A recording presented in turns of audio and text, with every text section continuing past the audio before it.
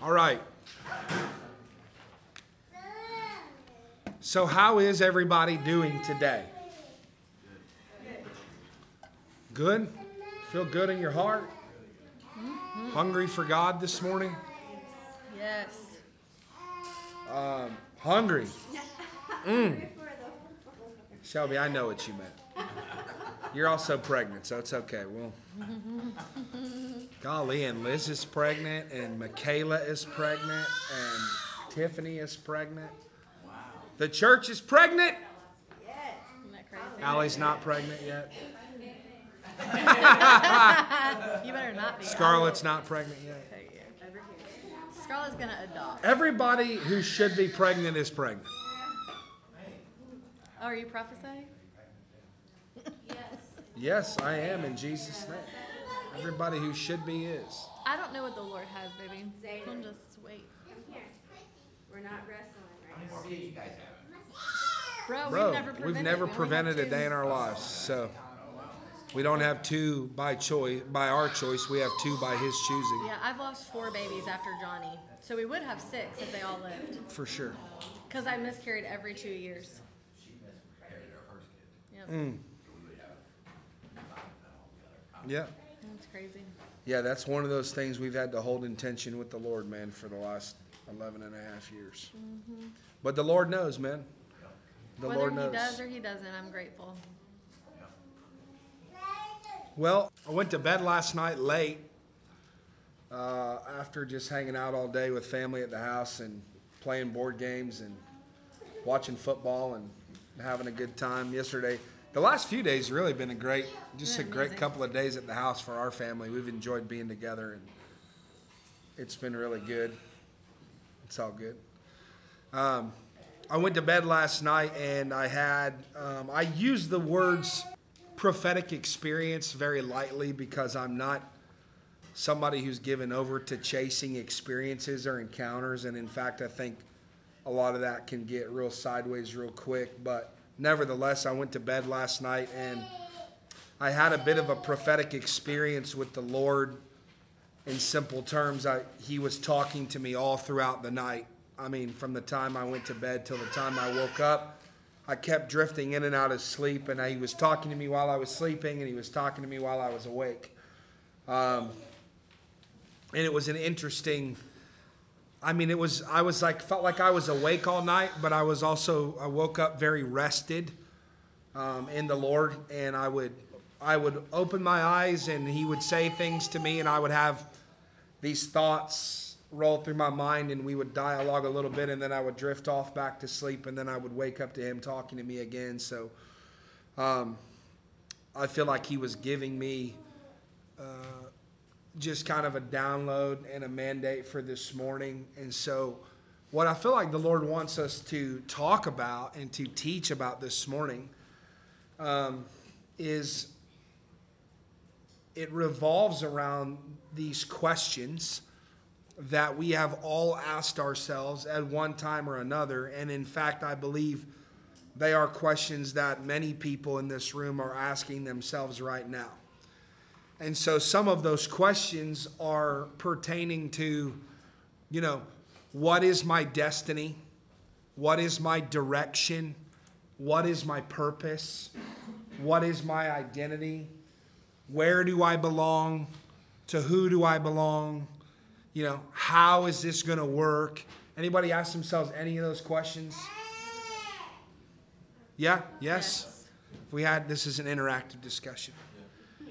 Right. So I believe that these questions are essential to the human heart, and it's out of our longing for identity and our longing for destiny that we often ask ourselves these types of questions, because the truth is, because we were made in the image of God and because we were made according to the scriptures to belong to him and to be with him and to become like him, we can't help but to think these thoughts and to have these questions.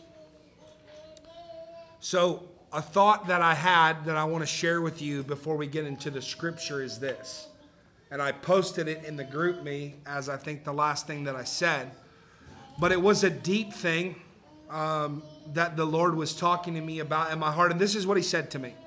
He said that any part of your identity or destiny that has been found outside of intimacy is idolatry. Any part of my identity or my destiny that has been found for me outside of intimacy with God is actually idolatry. Right? We create places in us that prophesy back to us our worth, value, and significance outside of our security in Christ. And these places actually create idolatry in us. Does that make sense? So some examples of what those things can look like can be my job, the amount of money I have in my bank account. What are you saying? Food. How many kids I have. What people think of me. Anything that I find or I seek security in that's outside of Christ and what he says about me, it is idolatry. And I want to say this because it's not meant to be heavy. It's meant to get us to think this morning about while God is, how many of you would say that God has been gracious to you in your life? 1,000,000,000%. Right? That we know that God is gracious and that he has graciously revealed these things to us. But I will tell you that I believe as much as God has been gracious, that he is also jealous for us. And I believe that where God wants to take the church in this season is from a place of being thankful for his grace and his graciousness to a place of understanding his jealousy for us. Yeah. To be a people who actually look like him, sound like him, act like him, talk like him, walk like him. Does that make sense? You're going to go hold him? How you doing this morning? Like, maybe you may just need to take him out of the stroller and hold him. Okay. The joy of house church. Yes. Well, we don't even want to call it house church. We just want to call it family. And here's the reason why, Glenn. Yes. Because we also live in a day and age, bro, where there are these dissecting and diverting and divisive movements that are popping up in the church. And one of them is the house church movement now, right? Well, we don't meet in a building, we meet in a house. So therefore, we're doing it right and you're doing it wrong.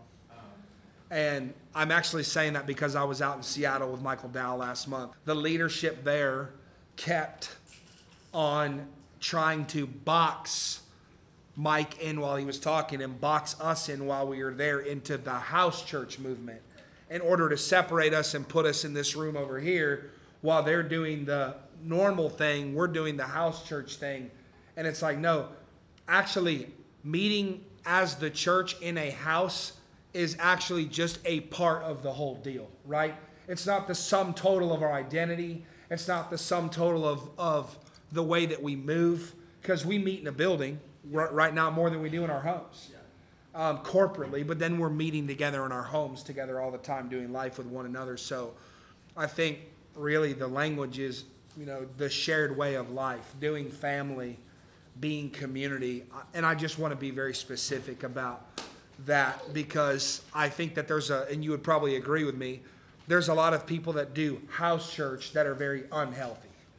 It comes out of a place of rebellion. Woundedness, rebellion. I don't want to do it their way, so I'm going to do it my way. And unfortunately, even their way is still super wounded and unbiblical. So I can meet in a building and be unhealthy, and I can meet in a house and be unhealthy.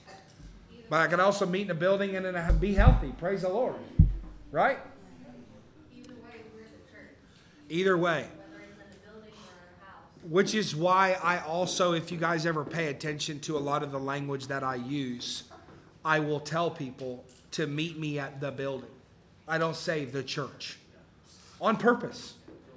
Because it's part of the language. It's part of changing the culture is this building is not the church. We were the church. We are the building before we moved into this thing and started hanging out here a few months ago. Correct?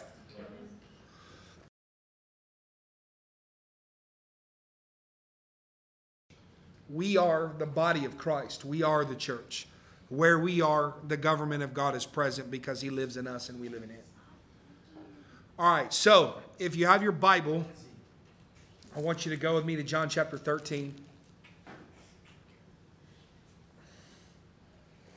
And I know that in some ways what we're talking about seems so simple. And can I tell you the truth is that it's because it really is. I felt like the Lord said this phrase to me this morning, and He said, I want to teach you about the simplicity of your destiny. Because it's in God. Right? Well, what does that mean? My destiny is in God. My intimacy is in God. My identity is in God. We've been talking the last few weeks as a people, right, about how our security is in Christ. Let me ask you a question. What does it mean to be secure? That means that Christ is all you have. Okay, give me another definition. That's good. I'm looking for something a little more simple, not a wrong answer. It's a foundation. So let's talk about the characteristics of a foundation. Give me some adjectives that describe a foundation. Firm. Planted. Solid. Immovable. Unshakable. Rooted. So if I'm insecure, I am not those things, right? Or there are things in me that are lacking in rootedness, in firmness, in immovability, in unshakability. You ever been around a really, really insecure person? Maybe you've been that insecure person, because the truth is we all have been. Not me. And the truth is that there are places in us that are more secure than others, right? And that just because we're insecure in one area doesn't mean that we're insecure as a whole. However, the issue is that if we don't let the Lord touch the insecurities in us, they will spread like cancer, right? A little bit of leaven ruins the whole dough, right? It works its way in us. So we're not letting God have access. That actually opens up the door for Him to not have access in other places. And it may be slow, but eventually other parts of our person end up being closed off. Does that sound fair? So when we're talking about the difference between insecurity and intimacy, like we're talking about the difference between knowing God for who He is and then knowing God for who we think He is. I don't want to project out of my insecurity things onto God's person that are not true. But we do that because of the unhealed and unwhole places in us. And the key to actually understanding our identity as it pertains to our identity in Christ is understanding the security, our position in His love, right? Firm foundation, rooted and grounded in what He says about me. So I want to start in John chapter 13. We are going to start in verse 33, 13:33. Not First John. No, the Gospel of John.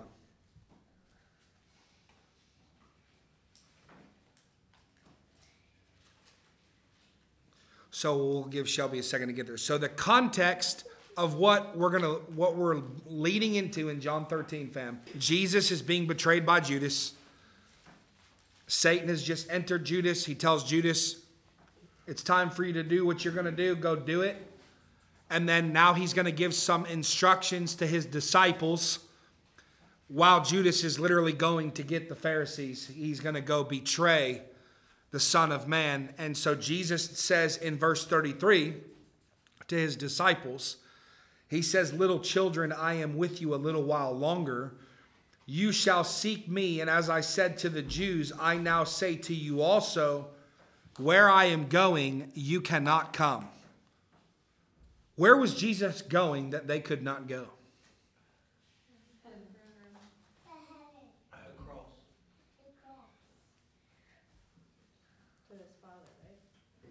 Bingo.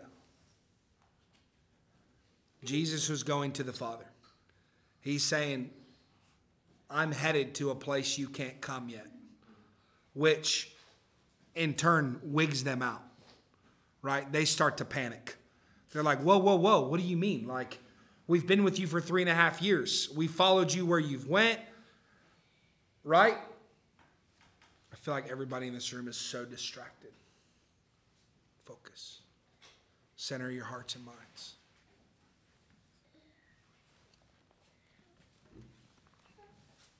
He says, little children, I am with you a little while longer. You shall seek me. And as I said to the Jews, I now say to you also, where I am going, you cannot come.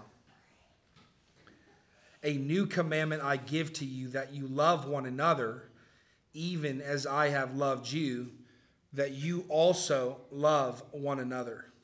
That you also love one another.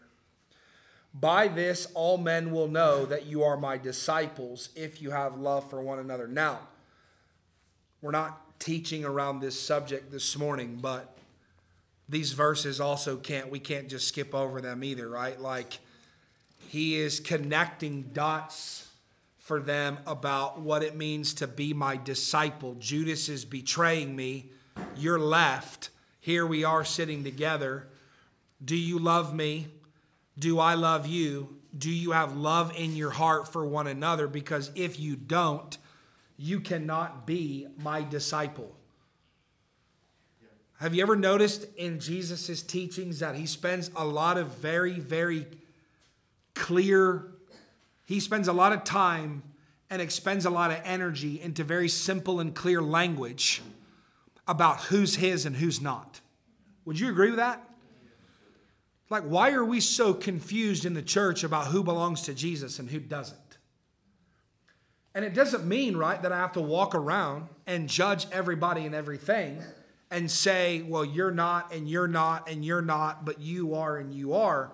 He's also saying, though, if you're wondering in your heart about your own life or about the lives of people in your sphere of influence, you'll know them this way.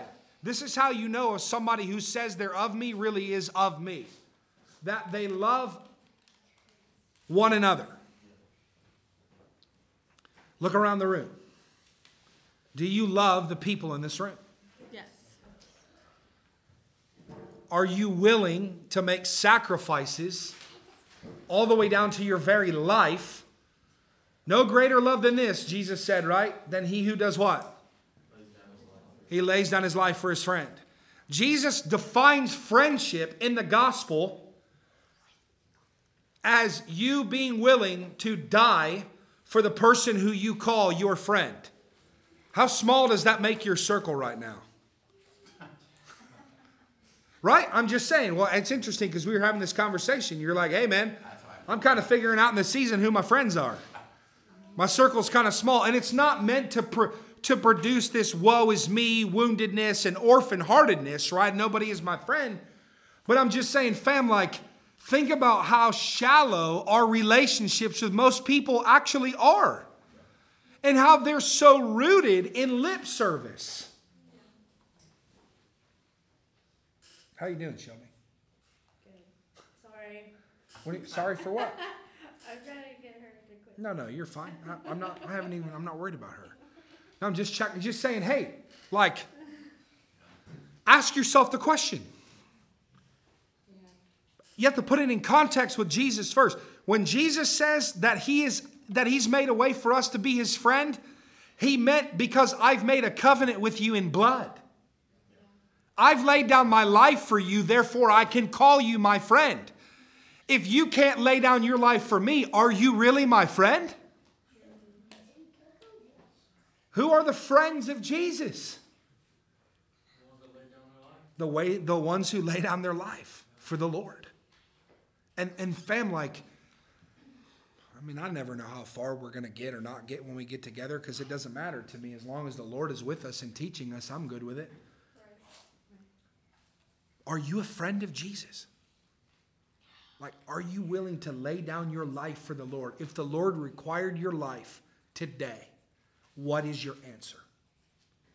And we think about, in the American context, right?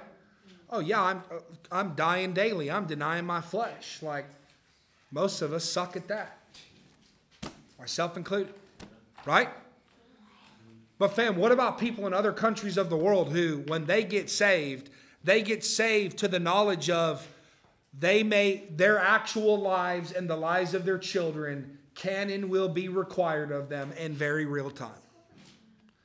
And it sounds unfair and super intense, right, to say, well, I mean, and we can say, well, I don't live in Sudan. I don't live in a Muslim nation. But I'm asking you, if someone put your spouse or your child in front of you with a gun to their head and said, it's either Jesus or I'm going to kill him right now in front of you, what's your choice? And we'd like to think that we would all say, you can have them, I'm going with God. But the reality is, I don't know. I'm not going to tell you what your reality is. I'm just saying, man, that's a hard choice. That's not easy for anybody. But if you haven't already made that choice before the time comes, you will make the wrong choice. It's a conviction you have to have. What are you willing to lay down for the gospel? What are you willing to give up for Jesus? And if the answer isn't everything, there's idolatry in you. And I'm telling you, fam, this is the hard part. Like Jesus said, what did he say concerning family? What did the family man, the father, say about his own family? That unless the Son of God is the most important one, you have nothing to do with me.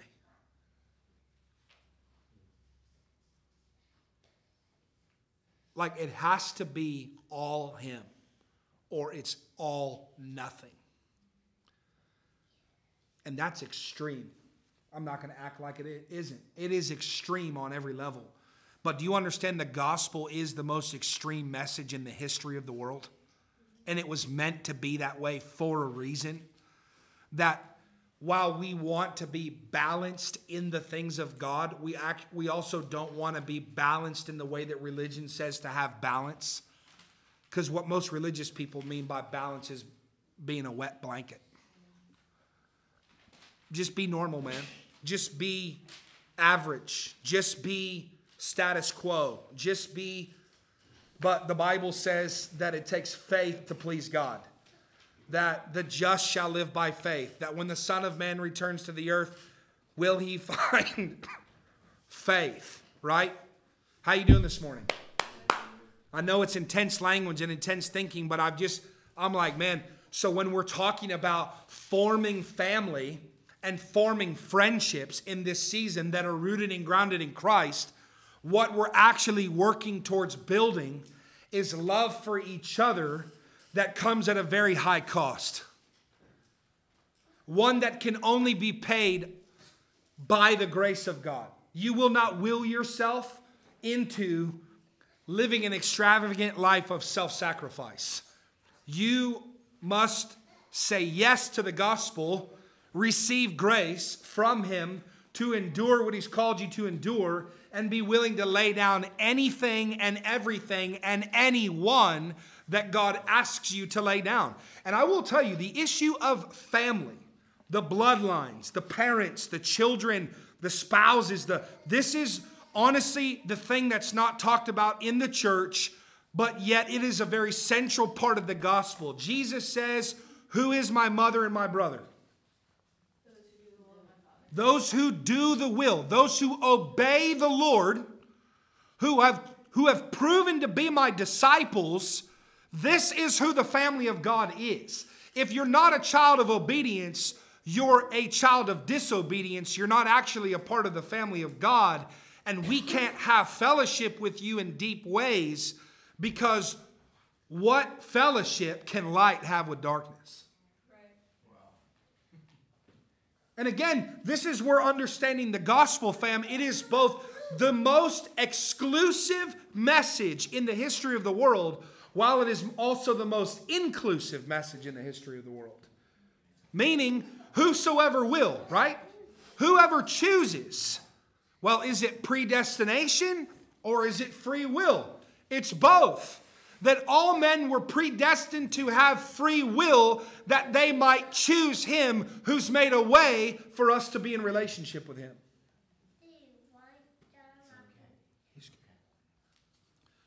What's spinning in your mind right now? Just how opposite the Bible is from the way we do stuff in the culture.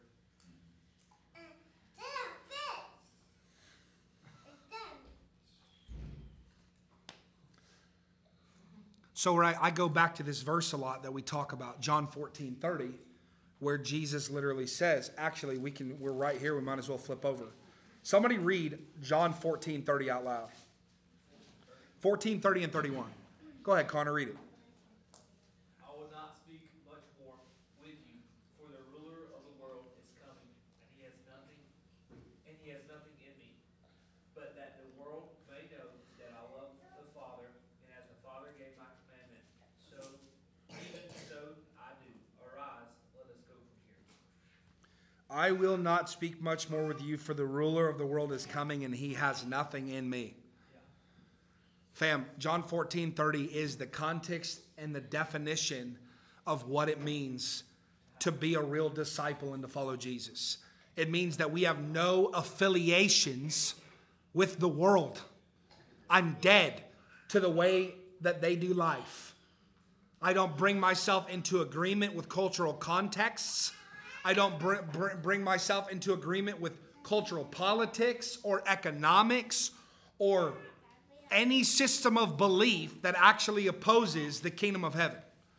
Like, do you guys understand that we live on a completely and altogether different value system than the world does? Like, fam, it's not close.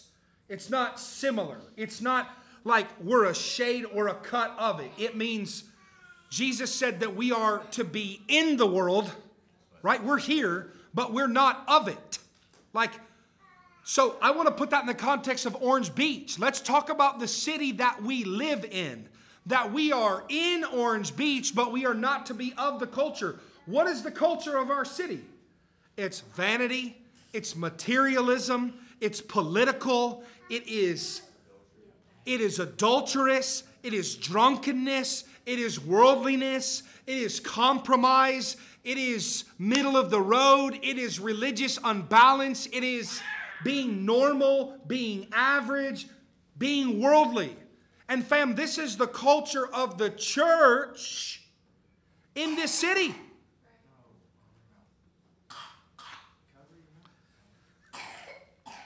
I know the feeling, Z. It's okay. It's okay.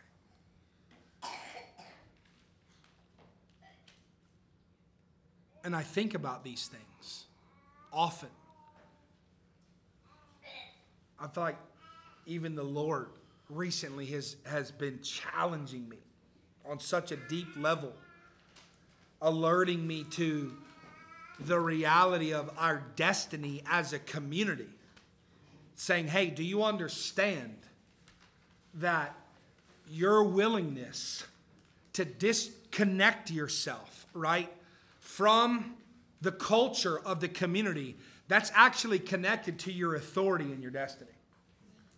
Like, it's going to take a people who are in Orange Beach but not of Orange Beach to actually do what God wants done in this place. Does that make sense?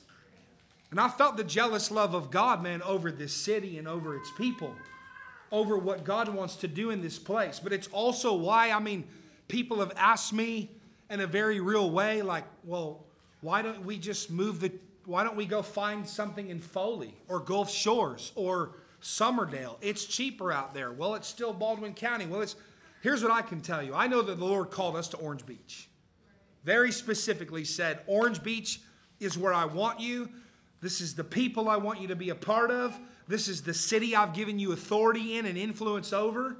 It's not here, there, or other places. And maybe you don't feel the same way. Maybe you do. And I'm not saying that it's a sin issue. I'm just saying that if you want to be a part of the people and of what God is doing in community, you're going to have to come in and give your life away.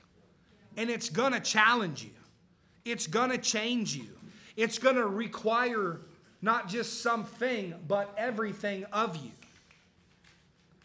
Stop being a distraction. Lay down or face this way or just sit and listen.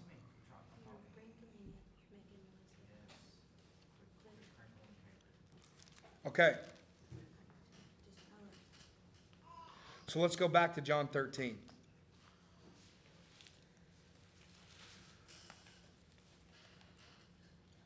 Going back to this issue, Jesus says, where I am going, you cannot come. A new commandment I give to you, that you love one another, even as I have loved you, that you also love one another. And by this, all men will know that you are my disciples, if you have love for one another. So how will Orange Beach know that we're legit? If we really love each other. If we're really one. One heart, one mind, one body. If we've worked out all of our irritations, frustrations, impatience, anger, whatever it is, our differences with one another. Can I just tell you that this room, though it may be small and not full of tons of people, that there's a lot of difference in here. Yep. There's a lot of difference in life, background, culture, upbringing, race. Right? Fam, these things have to be reconciled and worked out at the cross. And God is not looking for uniformity. He's looking for unity. Do you understand the difference? What's the difference between uniformity and unity?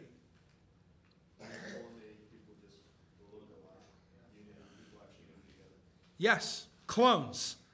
God is asking us to be like Him. He's not asking us to be like each other.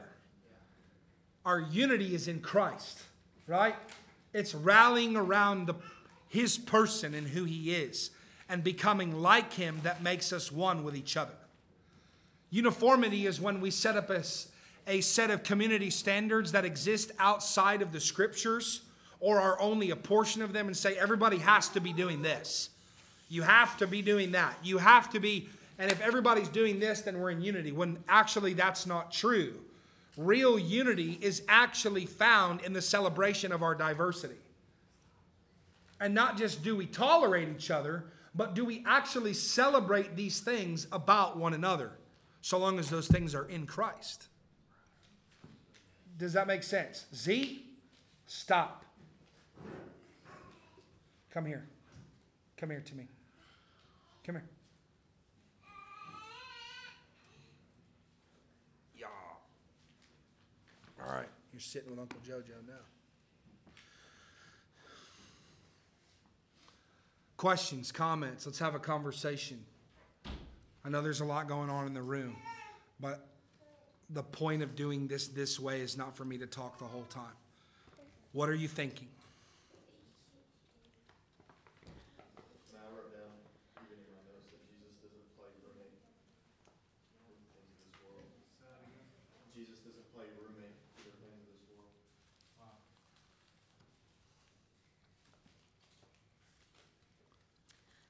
Meaning what, Jared?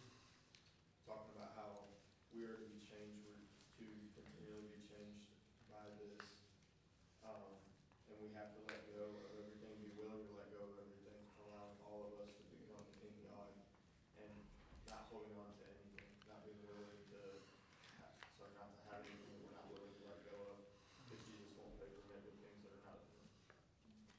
Yeah, He doesn't cohabitate. He comes to cut covenant, right? He's in a committed, eternal relationship with us where He actually expects us to become like Him. I was thinking even this morning when I was sitting in here praying and worshiping, like the Lord was reminding me again. I was telling the Lord how much I love to be with him. And he said to me, but do you enjoy becoming like me? Because these two things are not different. They're the same thing to me. Like, do you understand, fam, that it's a violation of intimacy to want to be with the Lord but not be changed by him? It's deceitful and manipulative. Oh, I just want you to stroke my emotions. I just want to benefit from your love personally, but I'm actually not willing to give you anything in return. And if the degree of our willingness to be made into his Christ likeness and image is actually the definition of what we give to him as worship, then how well do we worship God? Say that again. For us to want to be with God, but not be wanting to be like God, that is deception. That's like Jen said about the girl, I want to go to heaven, but I don't want Jesus to be there. 100%. I want the kingdom, but I don't want the king, right? I want the Savior, but I don't want the Lord. I want the benefit of salvation, but I don't want to give anything in return. It is a very man-centered way of relating to God. Like it's a monologue, right? These are the same people that come to God and they pray, and their prayers are, God, give me this. God, give me that. God, show me this. God, show me that. God, gimme, me, I. And it has nothing to do with being transformed into the image and likeness of Christ, which is the goal, fam, even of destiny, direction, prophecy, seeking God. Do you understand, like, the disciples, when we pray prayers out of Colossians 1, talking about being filled with the knowledge of his will? Do you guys know that that's the context that Paul is praying out of is the eternal plan of God for humanity? It's not like, Lord, do you want me to go to the grocery store today? And what are you going to do for me when I get there? Or no, it's like the knowledge of his will, that we would understand our purpose and our place in him and where we fit in the story of what he's doing in our lives to the glory of the Son. It's in the context of glorifying God, not in personal fulfillment of a prophecy or a word or a destiny or a, like, I'm telling you, man, there is a reason why Paul says in Corinthians 13 that, Glenn, all the gifts are going to cease. But all that's going to remain is love, right? Do you think that we could substitute the word love for intimacy? Well, I'm not. Love is the right answer. That's what the scripture says. I'm just saying, right? But and what, fam? What is intimacy? What does it mean to be intimate with God? Connected. You're one with him. You're abiding in him. To know him deeper. I like to think of the word intimacy like this. Into me you see. Intimacy. Into you me see. Right? Like it's a seeing into him and being made like him. If you're married in here, what does it mean to be intimate with your spouse? There's an exchange, right? If your intimacy with your wife or your husband is only one-sided and only one person is ever benefiting, would you think that that's unhealthy and dysfunctional? Yes. Absolutely, right? Well, it's no different than with God, and in fact, it's that much more magnified.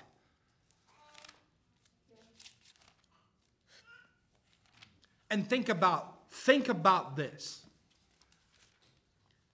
That God, who needs nothing from no one at any time, chooses to be intimate with humanity, not needing anything from us, only for the purpose of us receiving something from him so that we can glory in him. Think about, again, if you're married in this room, or you're not married, think about a relationship with a friend or a person you know for a long time, right? that relationship that you love is because you're getting something from them, right? And you enjoy giving something to them also. But fam, like, the power of the gospel is that God does not need man. It's that God wants man. And he makes himself fully available to us in intimacy and gives himself away without actually needing anything from us. But he wants something from us, which is where worship comes from. What if we defined worship only as, or simplified it to, being made into the image and likeness of Christ? If someone cut out your tongue tomorrow and you couldn't sing songs to the Lord, would your life still be worship to God? It should be, right? So, God is wanting to redefine for us intimacy, which is where we then get our security. And that is actually how we discover destiny. And destiny is actually not connected to a place. It's connected to the person of God. Yeah. Look right here, John chapter 14. I'll prove it to you, so you know it's not just me. John 14, verse 1. Say amen if you're there. Amen. Let not your heart be troubled, Jesus said, but believe in God and believe also in me. I love this. Jesus said, in my Father's house are many dwelling places, or many rooms. If it were not so, I would have told you, for I go to prepare a place for you. So he's saying, hey, what did he just tell them in John 13? I'm about to go somewhere. You can't go with me. And they're freaking out, right? But he's saying, hold the phone. Where I'm going so that you can be with me where I am. And where is he, Shelby? With his Father. With the Father, right? So he's not going to heaven, to some spiritual kingdom up in the sky full of mega mansions with golden water slides and bowls of angelic fruit punch, right? He's saying, I'm going to the Father, back to the Father. Through the cross, I'm laying down my life and restoring the breach between you and him. I've made myself like you in my flesh, married myself to you for all of eternity.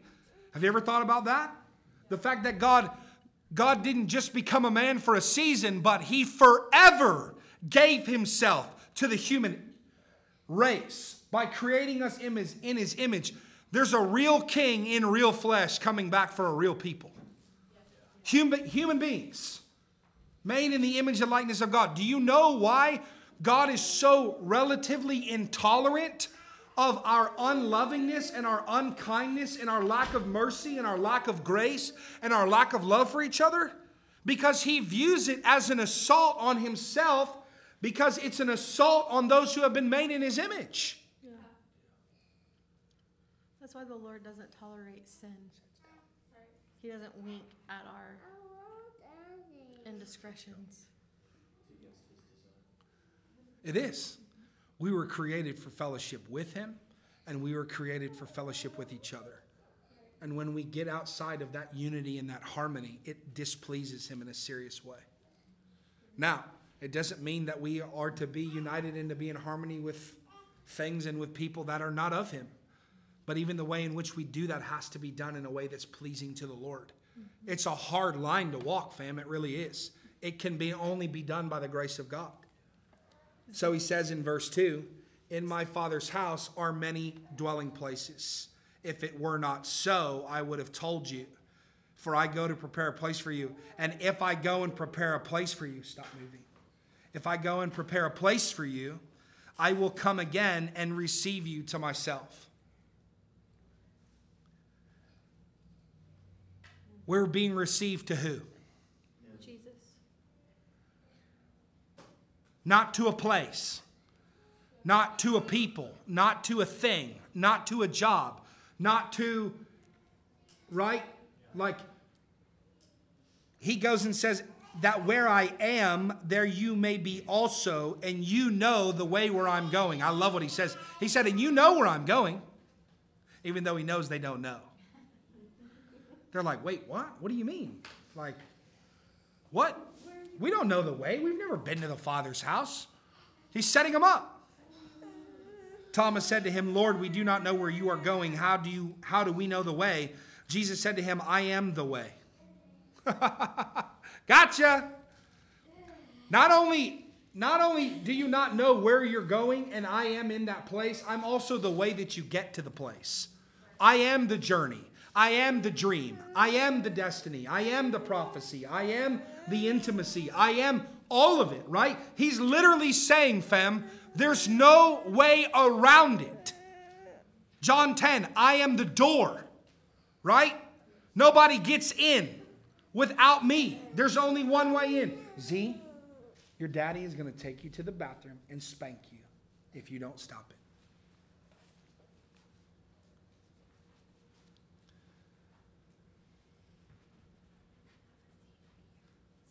Jesus said to him, I am the way, the truth, and the life.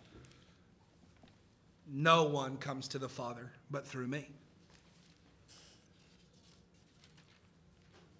Can I ask you a question this morning? Is there any place in you that's trying to relate to the Father outside the door who is the Son? Is there anything in you that is trying to relate to God outside of God? Yes. There are times I feel like that's what we do when we're striving.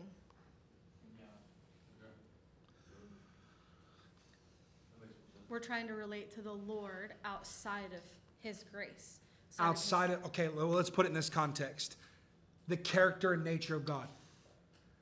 We violate new covenant intimacy with God by trying to relate to God outside of His person.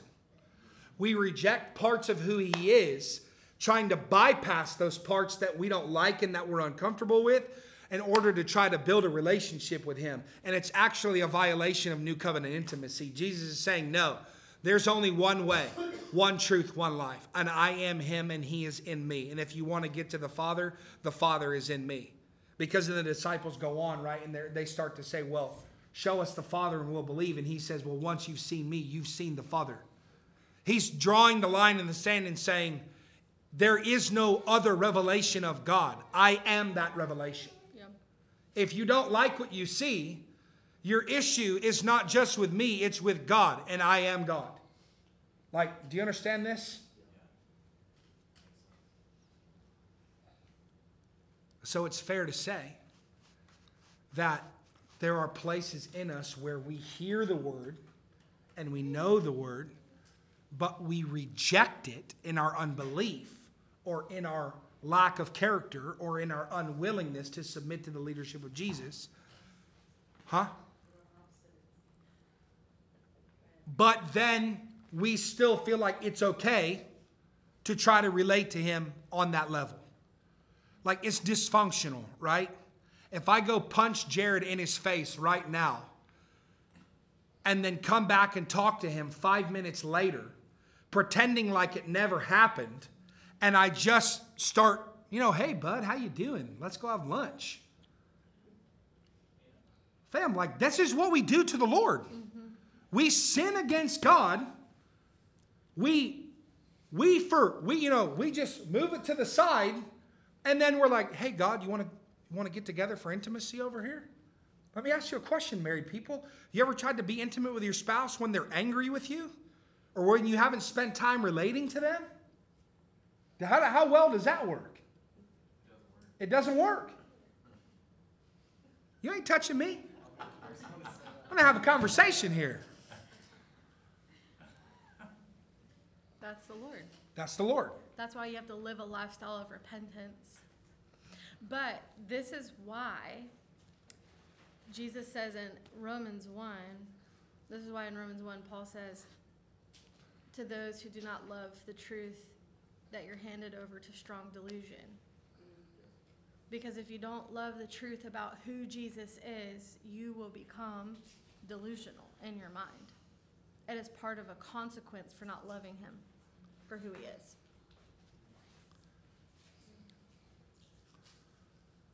verse 1 and 14, Jesus says, let not your heart be troubled. Believe in God, believe also in me. Right? They're troubled because he just told them they're going to a place they cannot go. So they're starting to have anxiety, right? He tells them, hey, listen, don't worry, don't fret, don't fear. Just believe in me as I've said that I am, and everything's going to be okay. Right? Is that what he's saying? Yes. In my Father's house. The Greek word is oikia. O-I-K-I-A. It means home or abode or the dwelling place of a family. Come on. Because you can't have a home without a family. What's the difference between a house and a home? One has a family in it and the other is just a structure.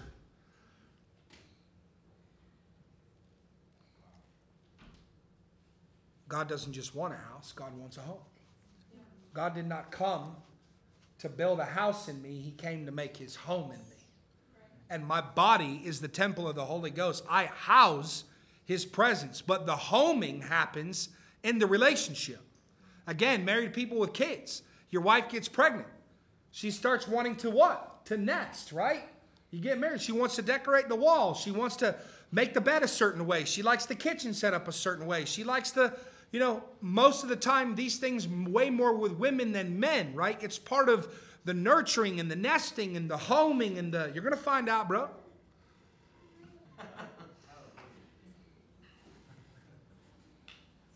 Ladies, yes? Because you're making your home, right? And God actually comes in and starts to do the same thing in us. I want to get comfortable in you. I want to make my home in you. I want to rearrange the furniture. I want to take that off the wall. I want to put this up over here. I want to take that out of the fridge and replace it with this. I want to, right?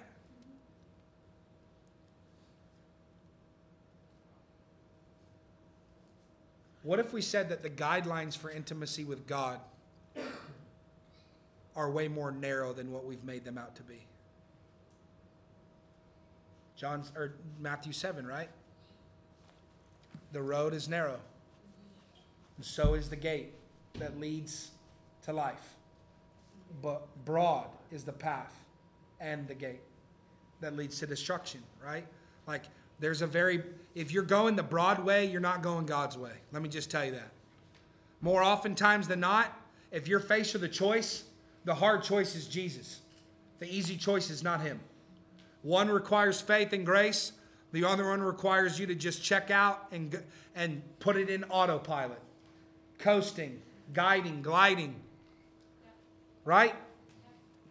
Well, I think I should, this makes the most sense. So I'm just going to go. So how you get yourself in trouble with God. What actually requires faith? What actually requires something of you? I mean, just tell you right now, if your current vision for your life is one that you can figure out on your own, you don't have a God-sized vision. You are riddled with unbelief and apathy, and you need to repent. If you've got the next 5 years of your life figured out, I would say that your vision of God is about 1 billion times too small. And I don't mean like some vision of grandeur, of some great glory. I mean your vision of God himself. The vision that I have for my life is dependent upon the vision I have of God. Not of things, not of what I can be, not of what my best life now will be. It's what is my life in Christ? And what is your best and your highest will for me, Father? And fam, do you know that his best and highest will for your life may very well look like trials and temptation and suffering? Yeah. And God is still good? And God is still glorified? And God is still worthy? We paint a picture of God in the church, man, that sets people up for massive delusion and where the great falling away is actually going to come from? It's going to come because the church has allowed teachers in itself who do not teach the Word of God. And they've set the people of God up to be deluded and deceived. That's where it comes from.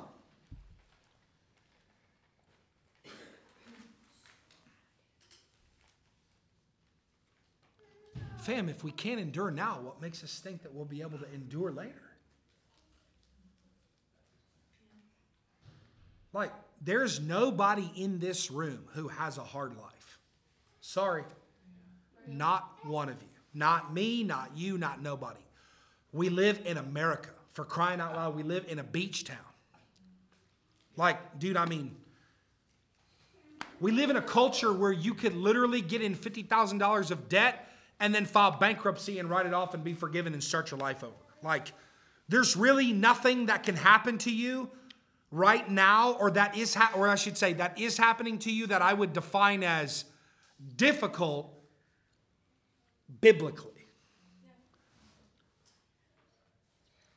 2 Corinthians chapter 4, Paul is being beaten with rods and persecuted, starved to death, in prison.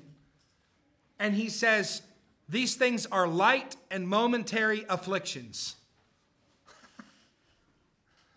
How am I going to pay my bills? God has despaired of me. He's abandoned me. Dude, are you serious?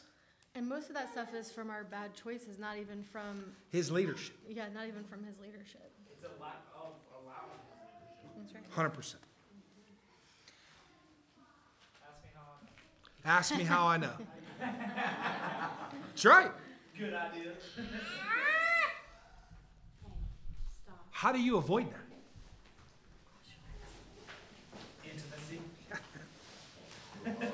A lifestyle of repentance, sorrow, mourning over our sin. I feel like that's what we really are missing. Like, we don't actually have the capability or the sorrow because we don't relate to Jesus rightly. Yeah. So when we sin against him, we're like, yeah, sorry, or, oh, it's not a big deal, or that wasn't a sin. The Lord just, he lets me choose. And we don't actually grieve and mourn our sinfulness. And we don't have a capability to lament the actual grievances that we've committed against the Lord. Like, we actually think he's so loving and so kind, which he is, but we think he's so loving and so kind that he's not demanding of us a humility that causes us to repent for sinning against his nature. And a lot of times when we repent to one another, sometimes I think we repent simply, not all the time, but we're not repenting out of, oh my gosh, I've grieved the heart of the Lord and sinned against a person. We say, they caught us in our sin, and in order to be restored to our reputation or be restored in their sight, we repent to get out from underneath the uncomfortability of how we're perceived when we sin, not actually sorrow or mourning over our sin. Whenever you grieve your sin and sorrow, you weep and you mourn and you tell the Lord, you're sorry, God, I please forgive me. And depending on the sin, right, depends on the amount of lamenting. If you sin against your brother and you have a bad attitude, you're like, man, Lord, I'm so sorry for breaking your heart and talking to someone like that. But if you are in sexual sin, that might be several days of grieving. Like, you know what I'm saying? But I think that the difference is that you come to a merciful and faithful high priest who loves to show mercy. And if your heart posture is truly repentant, you can bet on it, count on it, take it to the bank that he's faithful to forgive you. So then you receive forgiveness with a sober of mind, and you go away filled with joy, knowing that you're forgiven and you're free, and it causes you to enter back into a lifestyle of worship. And because you've been forgiven that sin, you're like, I don't want to do that to you again. You know? So, like, I think, too, that you don't always have to... Grieving your sin doesn't look like tears sometimes all the time either. It can look like, I'm so annoyed and sick of this perpetuating carnality in my heart. What are you doing, Joe? I'm trying to see.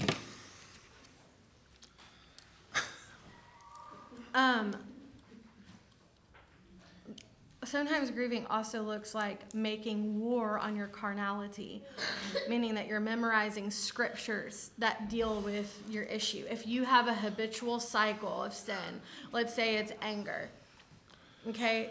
Repenting is not enough. Repentance is turning away. So in order to grieve, you don't sit around crying being like, well, I was angry again, because sometimes people cry, but they don't actually turn away from. So it's not just mourning your sin, but getting angry enough at the proclivity of your heart to continue into this and dealing with the root of why you continue on like this. And then memorizing scriptures. King David said, I've hidden your word in my heart that I might not sin against you. Well, then you go after scriptures and you start making war in your own heart over those places. And that's a place of mourning. I will not sin against the Lord in this area again. You lay hold of the Lord over his word and you begin to commit scriptures. It says, there's a scripture that says, better to be a city with no walls than a man who can't, like a city broken down without walls, is a man who doesn't have control over his own spirit. So you start committing those to memory and you start fighting and railing against your carnality in the grace of God, with the word of God. Knowing this is, and then I was going to read this, Second Corinthians chapter 14. But it says, but thanks be to God who always leads us in Christ's triumphant procession and through us spreads the aroma of the knowledge of him in every place. And so then you lay hold of things like this, saying, I am going to be led out in triumph over this sin. I am going to be led out in triumph over my enemies. I am going to be led out in triumph. And I am going to be the aroma of the knowledge of God everywhere I go. Because sometimes we get in this place where, especially if it's a habitual sin that we can't get out of, we begin to believe we'll never be free. 2 Corinthians 2, chapter 14. Verse 14. Yes. So if we also have to believe when we're putting these scriptures to memory that we're actually going to be free, because we have to, again, believe that the word of God will produce fruit in our lives. So if you're committing all of it to memory out of the law, and you're strapping yourself and you're cowering, going, oh, I'll never be this, I just have to quote these scriptures, then you're not really getting free. So you have to commit them to memory while also committing to memory, he is going to transform you. You really are going to triumph in these areas. Does that make sense? Yes. Is even military strategy of the Bible as well, is when there was a victory won, the battleground that they won was also claimed. It was ground gained. When they won the victory, it was ground gained. And so in the same way that you commit scripture to memory and you study the word based on the area that you've now overcome, that's claiming the ground that has been victory over. Mm-hmm. And this is why, I don't know why I thought about this, but you know that scripture that says the train of his robe fills the temple? I was already thinking about that. Well, the train of his robe fills the temple because when kings would go out to war and they would win a battle, they would cut off a piece of the enemy's cloak, the other king's cloak, and sew it onto theirs. So however long the train of a king's robe was actually showed how victorious he was in battle. So when they say, I see the Lord high and lifted up and the train of his robe fills the temple, his robe, it fills the temple like a bustling dress on a wedding day because there is no enemy he has not conquered. Every king and every region, over every generation, over all time, he conquered him, and the train of his robe fills the temple. We serve that God. So committing those things to memory, not just going, okay, I have to obey because God demands that of me, but also saying, he will also help me, he will change me, he will fill me, and I will triumph in him because he said so.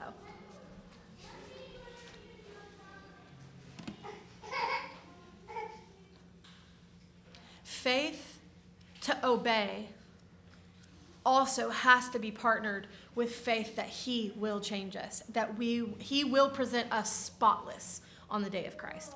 That's actually him at work in us, but we have to partner with our will.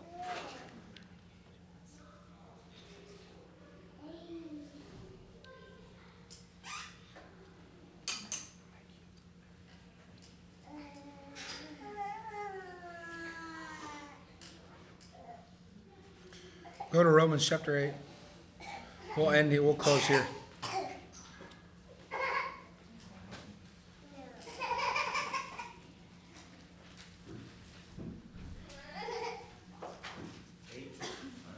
Yes.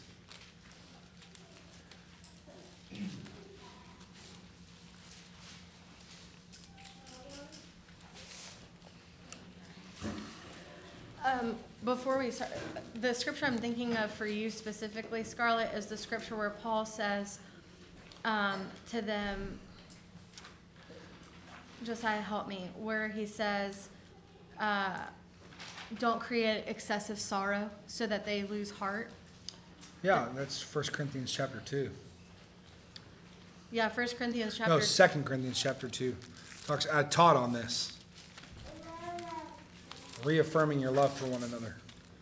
Yeah, so when there was someone in sin, and Paul says, don't overly discipline them so that they have excessive sorrow and then they lose heart. So that's how the Lord deals with us too. If you're in excessive sorrow over your sin and you're beginning to lose heart, you haven't received forgiveness for yourself. Like, receive forgiveness, be restored to the Lord and to one another, and just move on. Yeah, 2 Corinthians 2:5. But if any has caused sorrow, he has caused sorrow not to me, but in some degree, in order not to say too much to all of you. Sufficient for such a one is the punishment which was inflicted by the majority. So whatever the discipline is that was decided by the church, that was handed down to the person who was in sin, Paul's saying that is sufficient in my eyes. He said, so that on the contrary, you should rather forgive them and comfort them, lest somehow such a one is overwhelmed by the excessiveness of sorrow. So discipline them, but also comfort them. And then he says, wherefore I urge you to reaffirm your love for him. So there is a very necessary part of repentance where we need to allow the sting of the Lord and the discipline of God to settle into our hearts and to other people's lives. But we also need to make sure that in that, it produces hope. They don't then go wallow in the heaviness and the sorrow of their sadness and their decision that they made. That they're not having an orphan-hearted pity party, right? Which is what a lot of people do. People take the correction of God as his rejection of them personally. When really, God's correction is his affection for me.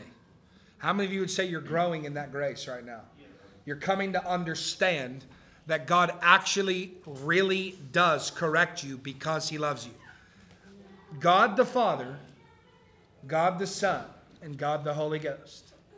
They do not correct us. God does not correct us in a spiteful, vindictive, punitive, angry way.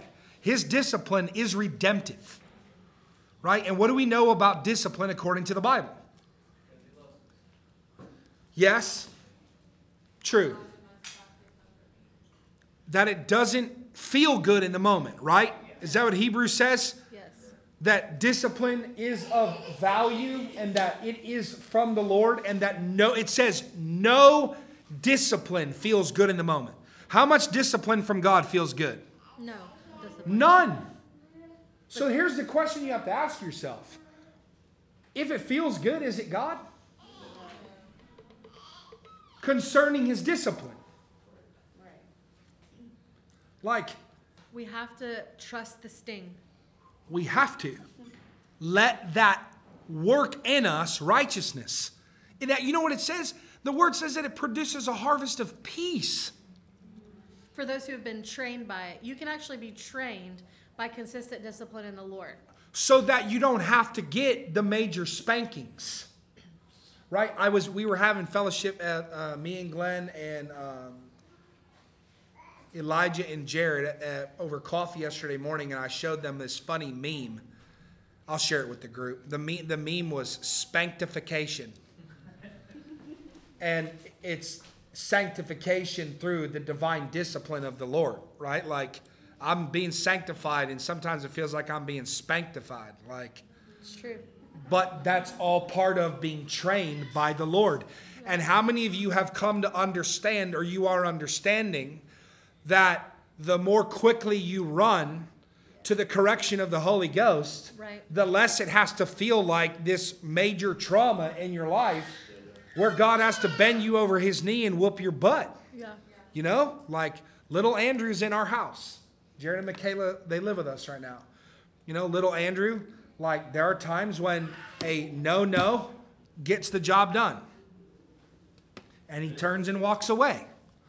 There are times when he needs a little Jared spanking. Because Jared and Michaela's spankings are different. Jared gives him a little pow pow. And then there's times where he needs a Michaela spanking, which is bam bam.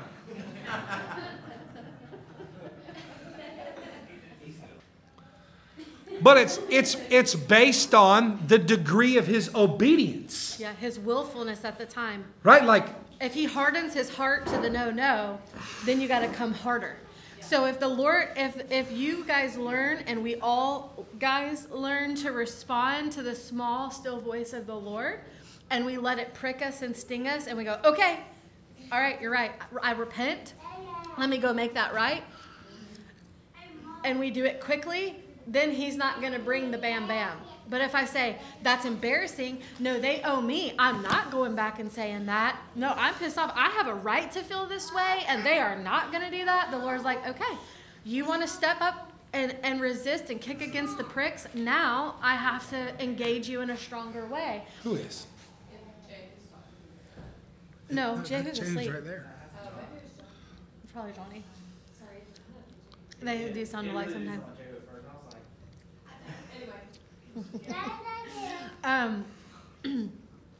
But even when he comes hard at us, it's actually, you know, I was thinking about how Matthew 18, that gets intense, right?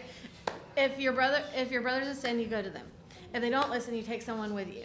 If they don't listen, you take them before the church. If they don't listen, you kick them out and hand them over to Satan for the destruction of their flesh and for the saving of their soul. Dude, that's actually redemptive. Those are intense steps of dealing with people. Right? Because it highlights the principle in the kingdom, or in God's own character and nature and his way of doing things, that God will tear an entire man's life down to the foundation to save that man's life. He doesn't care how big your business is, your ministry is, your influence is, your whatever. None of that actually matters anything to him if he's not the one who gave it to you to begin with. And if it's producing in you idolatry. So God will destroy everything to save a man. But even if we have to kick someone out and treat them as worse than an unbeliever for the destruction of their flesh and the saving of their soul, it's actually to produce in them a repentance that they would not give in the first meeting, and in the second meeting, and in the third meeting. If the first, second, and third meeting aren't producing a repentance, you hand them over to Satan so that the Lord can actually buffet them through handing them over to Satan so that they'll go, oh my gosh, this is awful. Come back to the body of Christ, repent, and be restored to Christ and to the body. It's actually redemption. It's not punishment. It's not punitive. It's not a rejection of who they are. But God will go to that length to actually deal with a man. And that's why the body's set in place. How many people have ever seen a church kick someone out who's unrepentant? What church have you been in where they have followed the guidelines of Matthew 18 all the way through? Has anyone seen the fruit of Matthew 18 before? Isn't that sad?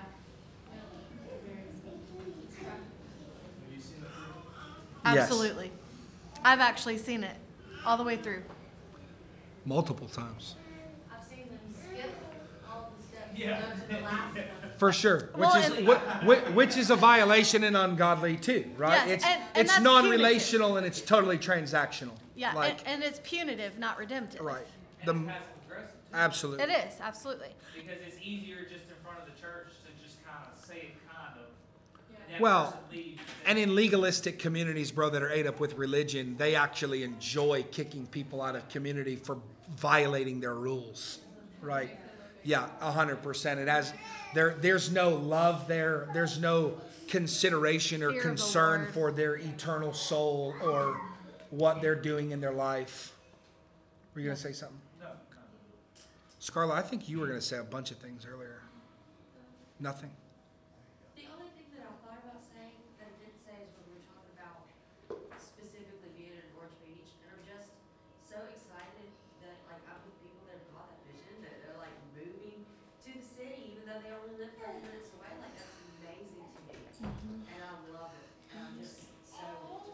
It's a clarion call. It's very specific, man. And it's why we've continued to tell people, hey, if you've heard the call, come. If you haven't, I'm not going to work overtime to help you stay here. Like, if God's called you to community, then you're going to have to come in and do the work the same way that everyone else has. And I actually wanted to say this prophetically to people in this room. I don't really have anybody too specific in mind when I'm saying this, but I want to say it because I really feel like the Lord needs us to understand not only this principle, but it's a part of who He is. And here's the principle. Are you ready? Yes. That just because God called you to something doesn't mean it's got to be, I was going to say Z. Z's usually the light culprit. It's Johnny, but Z's over there. Just because God called you to something and you obeyed in faith doesn't necessarily mean it's going to go the way you want it to right away. And I see people step out in faith all the time. They make a move towards God, make a move towards God, make a move towards God. I'm starting a business. I'm moving. I'm leaving a relationship. I'm selling my house. I'm whatever it is. And here's what I want to tell everybody in this room. Be very careful that you don't come up with an idea in your mind of what it's got to look like for you to be satisfied with what God is saying and doing. Yep. Hold it all loosely. Let God be God. Don't run ahead of Him and try to be the God of your own life. Obey the Lord in faith, which is pleasing to Him, and leave the leadership up to Jesus. Like, well, I'm going to do this and I'm going to... Look, James 4 says that anyone who says, I'm going to do this and I'm going to do that is arrogant and deceived in their heart. That's what the Bible says. If the Lord wills, we will do this. If the Lord wills, we will. That's actually the humble way to pray. It's our acknowledgement, and even our praying and our planning, all things are tentative, and unless the Holy Ghost is doing it, we're out. Right? But our contentment is that if we're in Christ and He's all in all, James 4. then it doesn't matter what it looks like. Whether it's persecution, famine, sword, whatever it 13 is, maybe? if it's in Christ, Honor. we're fulfilled. But it's back to security. If your foundation is not in the Word, and the Word is Him, then you're going to be blotted out. And this is the Not to in those And this is the danger of prophesying to people. Yeah, God's going to give you so much money when you get there, and you're going to be wealthy and get a Lamborghini, and you're going to have the top level jobs. And, we watch that in charismatic churches, You're blessed and highly favored and whatever. But the reality is, though He slay me, I will trust Him. The prosperity gospel is a false gospel. Not because God doesn't want to prosper people, but because of the way that we've defined prosperity. That's right. Because what it does is it makes it look like God fails us when we create this idea in our mind. That's right. Absolutely, bro. This is, again, where does the great falling away come from? It comes from we've set people up with a knowledge of God that's not actually rooted in the reality of who He is. Yeah. So God will actually ask you to do something. He may even give you a vision for something that seems great and grandiose. And who knows, maybe one day it will be. But then it gets sifted through testing and trial and disappointment and suffering. And we bail on God's plan because it got hard and that couldn't have been God. And it's like, no, actually, all it does is reveal a weakness in our character. Dude, listen to what Romans 5 says.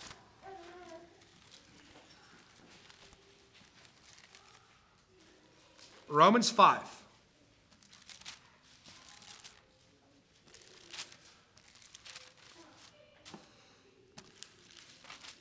I was just about to go here. 4, verse 4.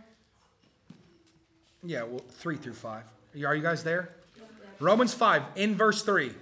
Paul says, and not only this, but we also exult in our tribulations, knowing that tribulation brings about perseverance. How do you learn how to endure and persevere? You go through trials. Through good times or tough times? Tough times.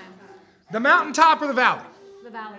So we learn to trust God when it's easy or when it's hard? Hard. Oh, who still wants to be made into the image and likeness of Christ Jesus? Right? God, make me like you. Lord, I just want to be like you. Here you go. Right? So, trial and tribulation brings about perseverance, and perseverance brings about what? Character. Proven character. We skip that part a lot. Everybody wants to be somebody, but you ain't been through nothing.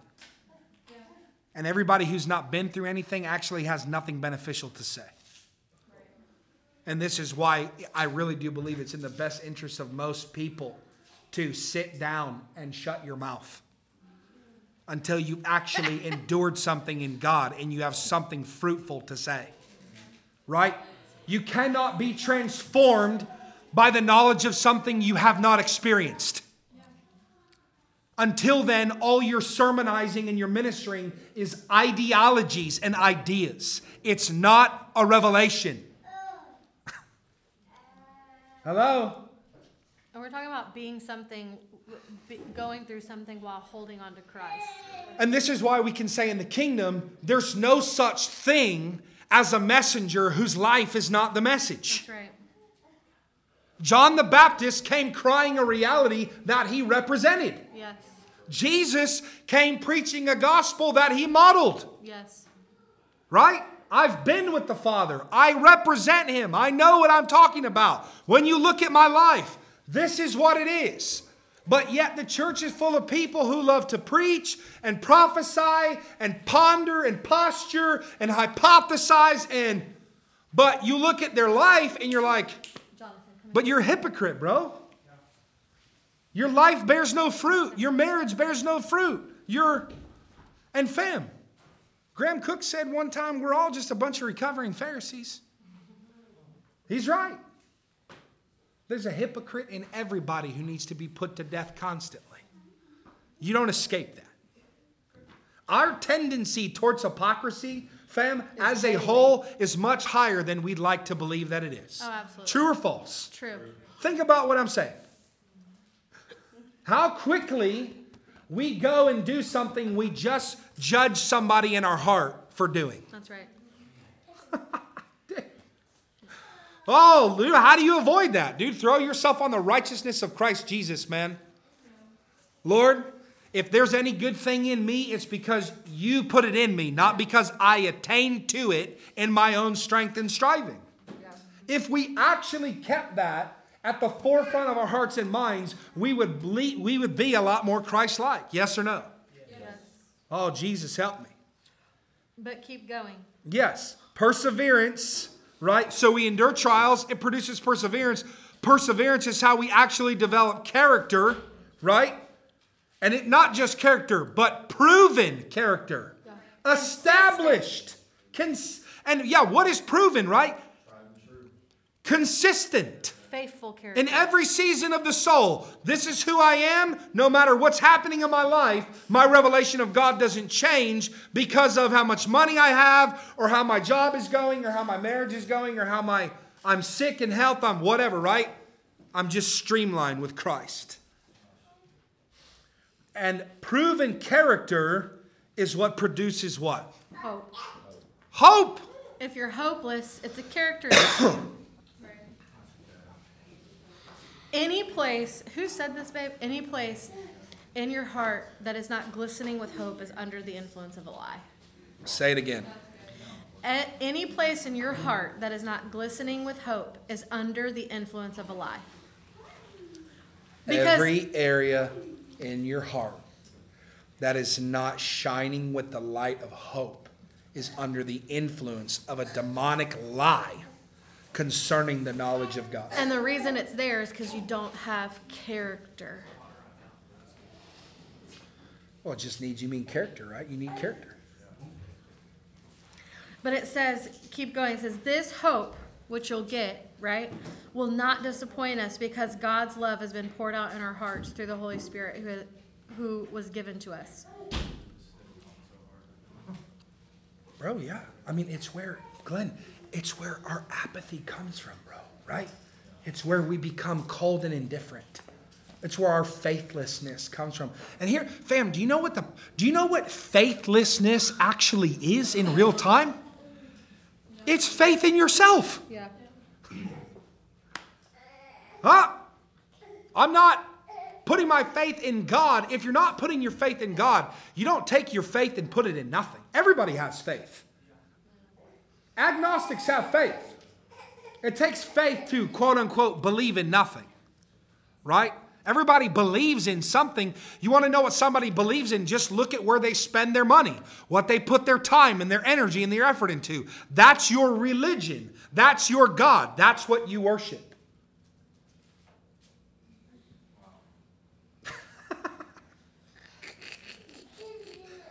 And hope does not disappoint, because the love of God has been poured within our hearts through the Holy Ghost who was given to us. Now listen, what does verse 6 say? Whew. For while we were still helpless. You say helpless? Helpless. Help me, Lord. For while we were still helpless, Elijah, at the right time, Christ died for the ungodly. For one will hardly die for a righteous man, though perhaps for the good man someone would dare even to die. But God demonstrates his own love towards us, in that while we were yet sinners, Christ died for us. In other words, it is he who is faithful to work his life and his character into us. Right? Like we say all the time, salvation is a work of the Spirit. Yes? Can you be saved on your own? No. Is it a work of the Holy Ghost? Yes. Salvation is a work of the Spirit, and so is sanctification. Sanctified, to be made like Christ. It takes God to become like God. You don't become like God on your own. You don't become like God by trying harder. That's what I was going to say earlier. You were talking about how the Lord spoke to you. He said, you want to be with me, but you don't want to be like me. Right? Like, he flipped the script on me, and he's like, you want to be like me, but you want to be with me. As in the religious sense. Come on. Woo! I want to model you, and I want to do good. But if I'm doing it like apart from him. Yeah, that's really good, Then it's Scarlett. legalism. Yeah, I was going to say, that's what the Pharisees It's did. self-righteousness. They're mimicking an idea of God, but they're actually producing no fruit. That is powerful too. Woo-hoo-hoo. But Ho! Scarlett, this next part's for you. So if you go back to verse 8, but God proves his own love for us while we were still sinners, Christ died for us. How much more then, since we have now been justified by his blood, we will be saved through him from wrath?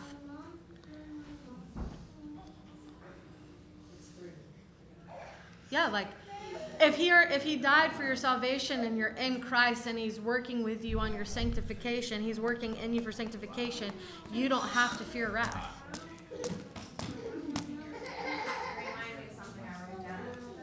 Tell us, Liz. God seeks a persistent Stop. righteousness, not a superficial righteousness.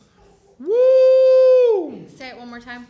God seeks a persistent righteousness, not a superficial righteousness. That's right. Well, this is what Josiah was saying the other day. So many of us, we judge our righteousness according to our own standards. Well, I'm doing better this week, so now I can just coast because we're judging our growth according to where we were, not according to Christ. Whereas if we continue to look at him, we wouldn't go, okay, well, we've grown, so now we can chill out. We would say, no, we have so much further to go. Yeah. To me, it sounds like a diet. On a diet, it's short term, and then when you feel like you've gotten to a place where you want to be, you'll treat yourself, and inevitably you'll fall back. Yes. But if you change your lifestyle and your habits, that's when you stay healthy. Yeah. So Habitual righteousness. And that actually, I feel like to this is highlighting even another like just line of thought I had with the Lord this morning, thinking about our time together of like, I feel like if anything, if we leave here today, what I feel like the Lord wants us to understand, like if I summed it all up, it would be this, right? That the life of a disciple, man, the life of actually living in Christ and living for the Lord, like it is about consistency in him every day. It's not like I'm going to do this until like my big breakthrough happens and then I'm going to change something else. Like, what if the breakthrough doesn't come, man? What if your business doesn't blow up? What if life doesn't turn out the way you want it to? What if your spouse dies tomorrow? What if you get paralyzed? What if, and I'm not playing this like evil what if thing, like we need to be afraid. I'm just saying, do you understand, like, no matter what, blessed be the name of the Lord. He gives and he takes away. Cold, Elijah? Oh, yeah. He said, oh, yeah? Oh, yeah. Sorry, man. Does that make sense, fam? Like, God wants to recondition our hearts as a body of believers to, in one sense, get comfortable with being uncomfortable every day. I'm not trying to do something so that then I can achieve some level of spirituality by where which I no longer struggle in my toil or in my temptation or in my, and again, I'm not saying temptation meaning that like you're struggling not to watch porn every day. If that's the issue, you need deliverance and we want to see you become healed and whole. I mean, fam, the Bible says cover to cover from Genesis to Revelation that the only way into the kingdom is through great toil, right? The only way into the kingdom is through perseverance. It is through endurance. It is through suffering. It is through, and fam, it doesn't mean that there's not good days. It doesn't mean that we actually can't have joy in the moment. But the difference between joy and happiness as defined by the world is joy is in Jesus. Happiness is connected to a set of circumstances that are dictating to me my emotions. And how many of us can say that our emotions have been our God? We've bowed down to them. We've worshiped them.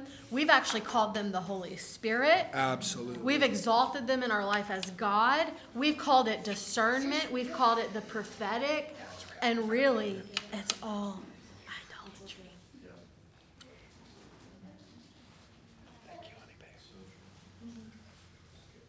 This is a question I've asked over and over again, so I'm sorry if it's redundant. Stop apologizing. I have the biggest issue because I'm so emotional. Like, I wasn't always like this. I used to trust, like, the, you know, the voice of the Holy Spirit. But I've come to this place where it's like, you know what? I don't want to call my emotions the Holy Spirit. And I got really serious about it. It becomes this big issue with me to the point that I no longer trust myself to hear God's voice because I have trouble discerning, is this my emotions or is this Holy Spirit? The Lord will help you with that. As you grow in the knowledge of who the Lord is, Yes. your emotions will become sanctified. Because your emotions make great servants and terrible leaders. Your emotions were given to you to serve you. Not for you to serve them. Yeah, your emotions serve you in the knowledge of God. We often say that if the enemy can stir up your emotions, he will redirect your will. He uses your emotions. He uses your emotions against you, when in reality, if you're crucified with Christ, your emotions will serve your benefit to the glory of God.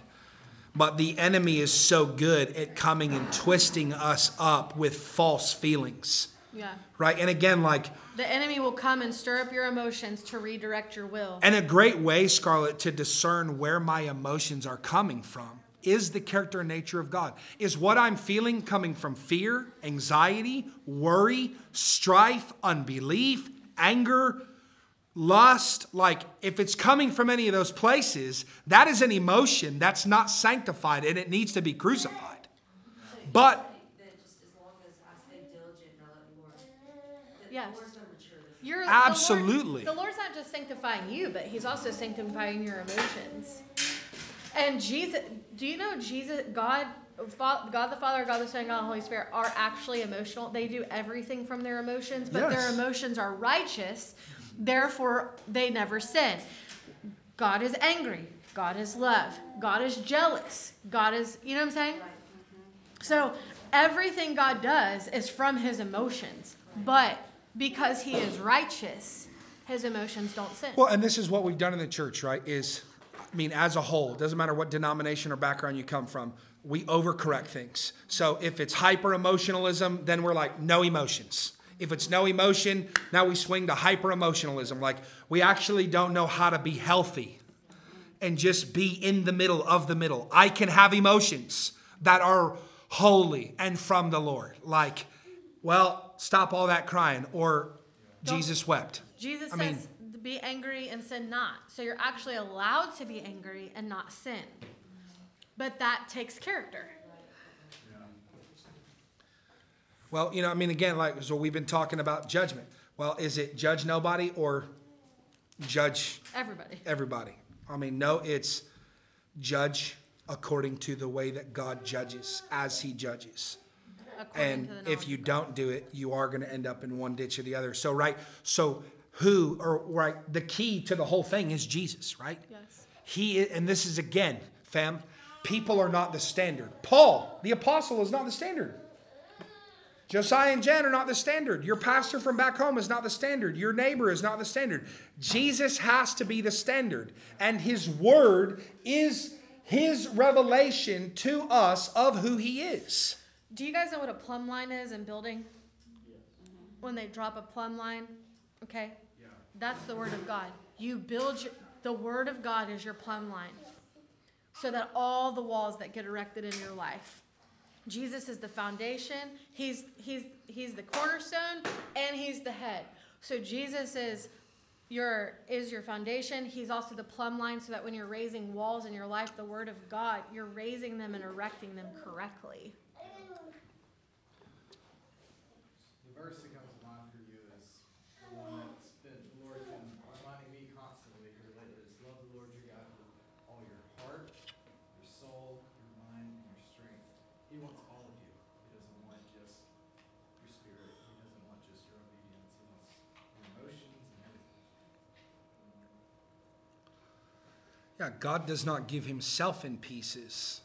And his expectation of us is that we would not do that either. And his blood is good enough to help us in the heart, the mind, the soul, and the strength. Fam, listen, I think about 2 Chronicles 16:9. For the eyes of the Lord search the earth, and to the heart that is given, Fully committed. fully commitment, fully devoted, it says he gives strength. Trust in the Lord with All your heart. and lean not. And he, In all your ways, acknowledge. everything. In all your ways, acknowledge him. I want everyone to close your eyes. Everyone. I want you to say, Holy Spirit, Holy Spirit, search me and see if I'm withholding anything from Christ.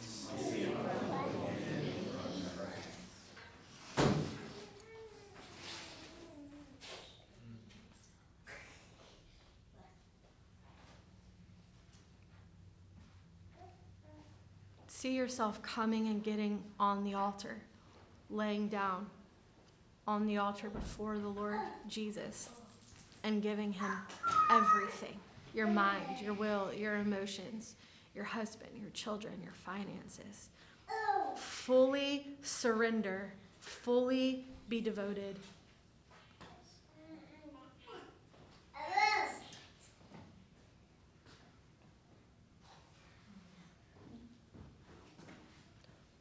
Repent if need be.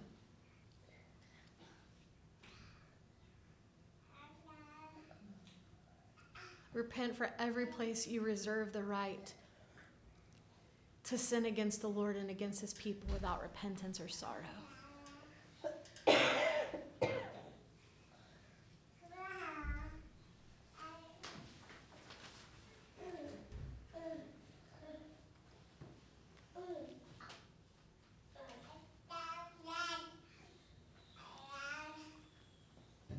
Now tell the Lord, Lord, as your eyes roam the earth to and fro, looking for a heart that's fully committed to you, let your eyes stop with me.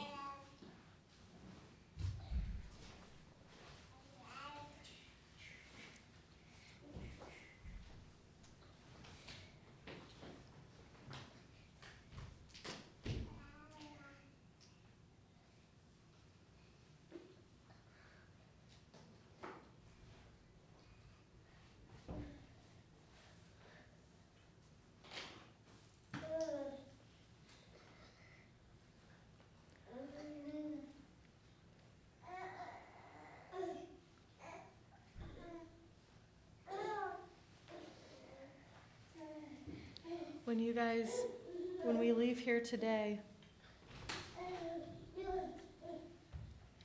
leave with a sober mind. Not a heavy heart, but just a sober mind. Watch over your mouth. Watch over the attitudes of your heart. Watch over your mind. Watch over what you're thinking. We as believers do not have permission to think every thought that comes into our mind. We don't have permission to do that. And if you sin, because you will, as he's sanctifying you, don't harden your heart as in the days of unbelief, but go quickly to repent. Be a person of quick repentance. And then thank the Lord for forgiveness.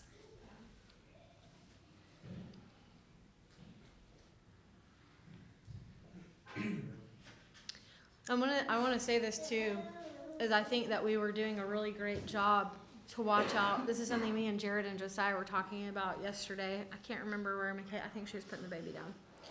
But it was a conversation. They were having separate conversations as well. But, we started off really well talking about throwing down the accuser in our midst. And how I feel like we've gotten better at face-to-face confrontation and going to one another when we're offended. But I think that the Lord is coming even after our thoughts. Like, okay, we're going to one another, and now we're not sinning openly, but we're still reserving the rights to be offended in our minds, to have bitterness in our thought life, to not react to what we're thinking, but we're still allowing thoughts of impure motives towards one another to linger in our minds. And the Lord is glad that we're no longer acting on those things. But now he wants our minds to be more sanctified.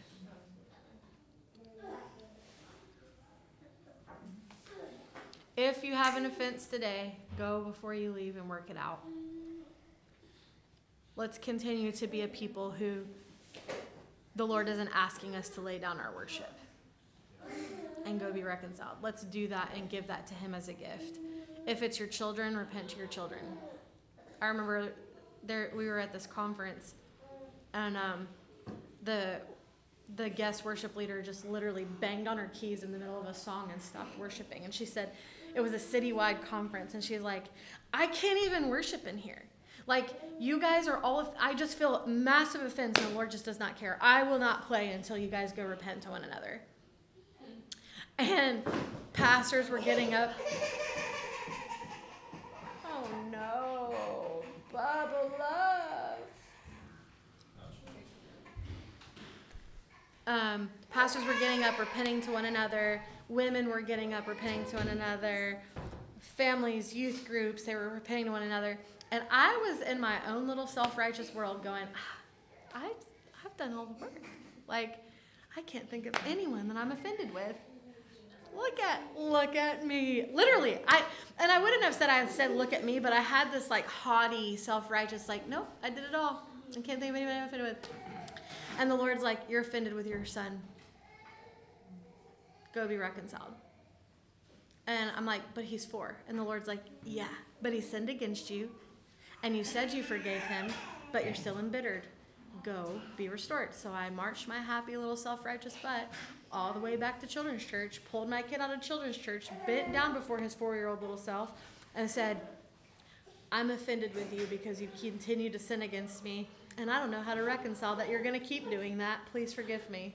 And of course he said he forgave me, and he went back to playing. And the Lord's like, now you can go worship.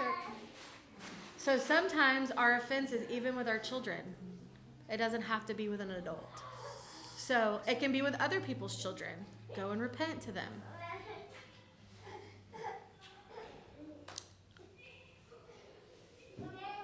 Love you guys.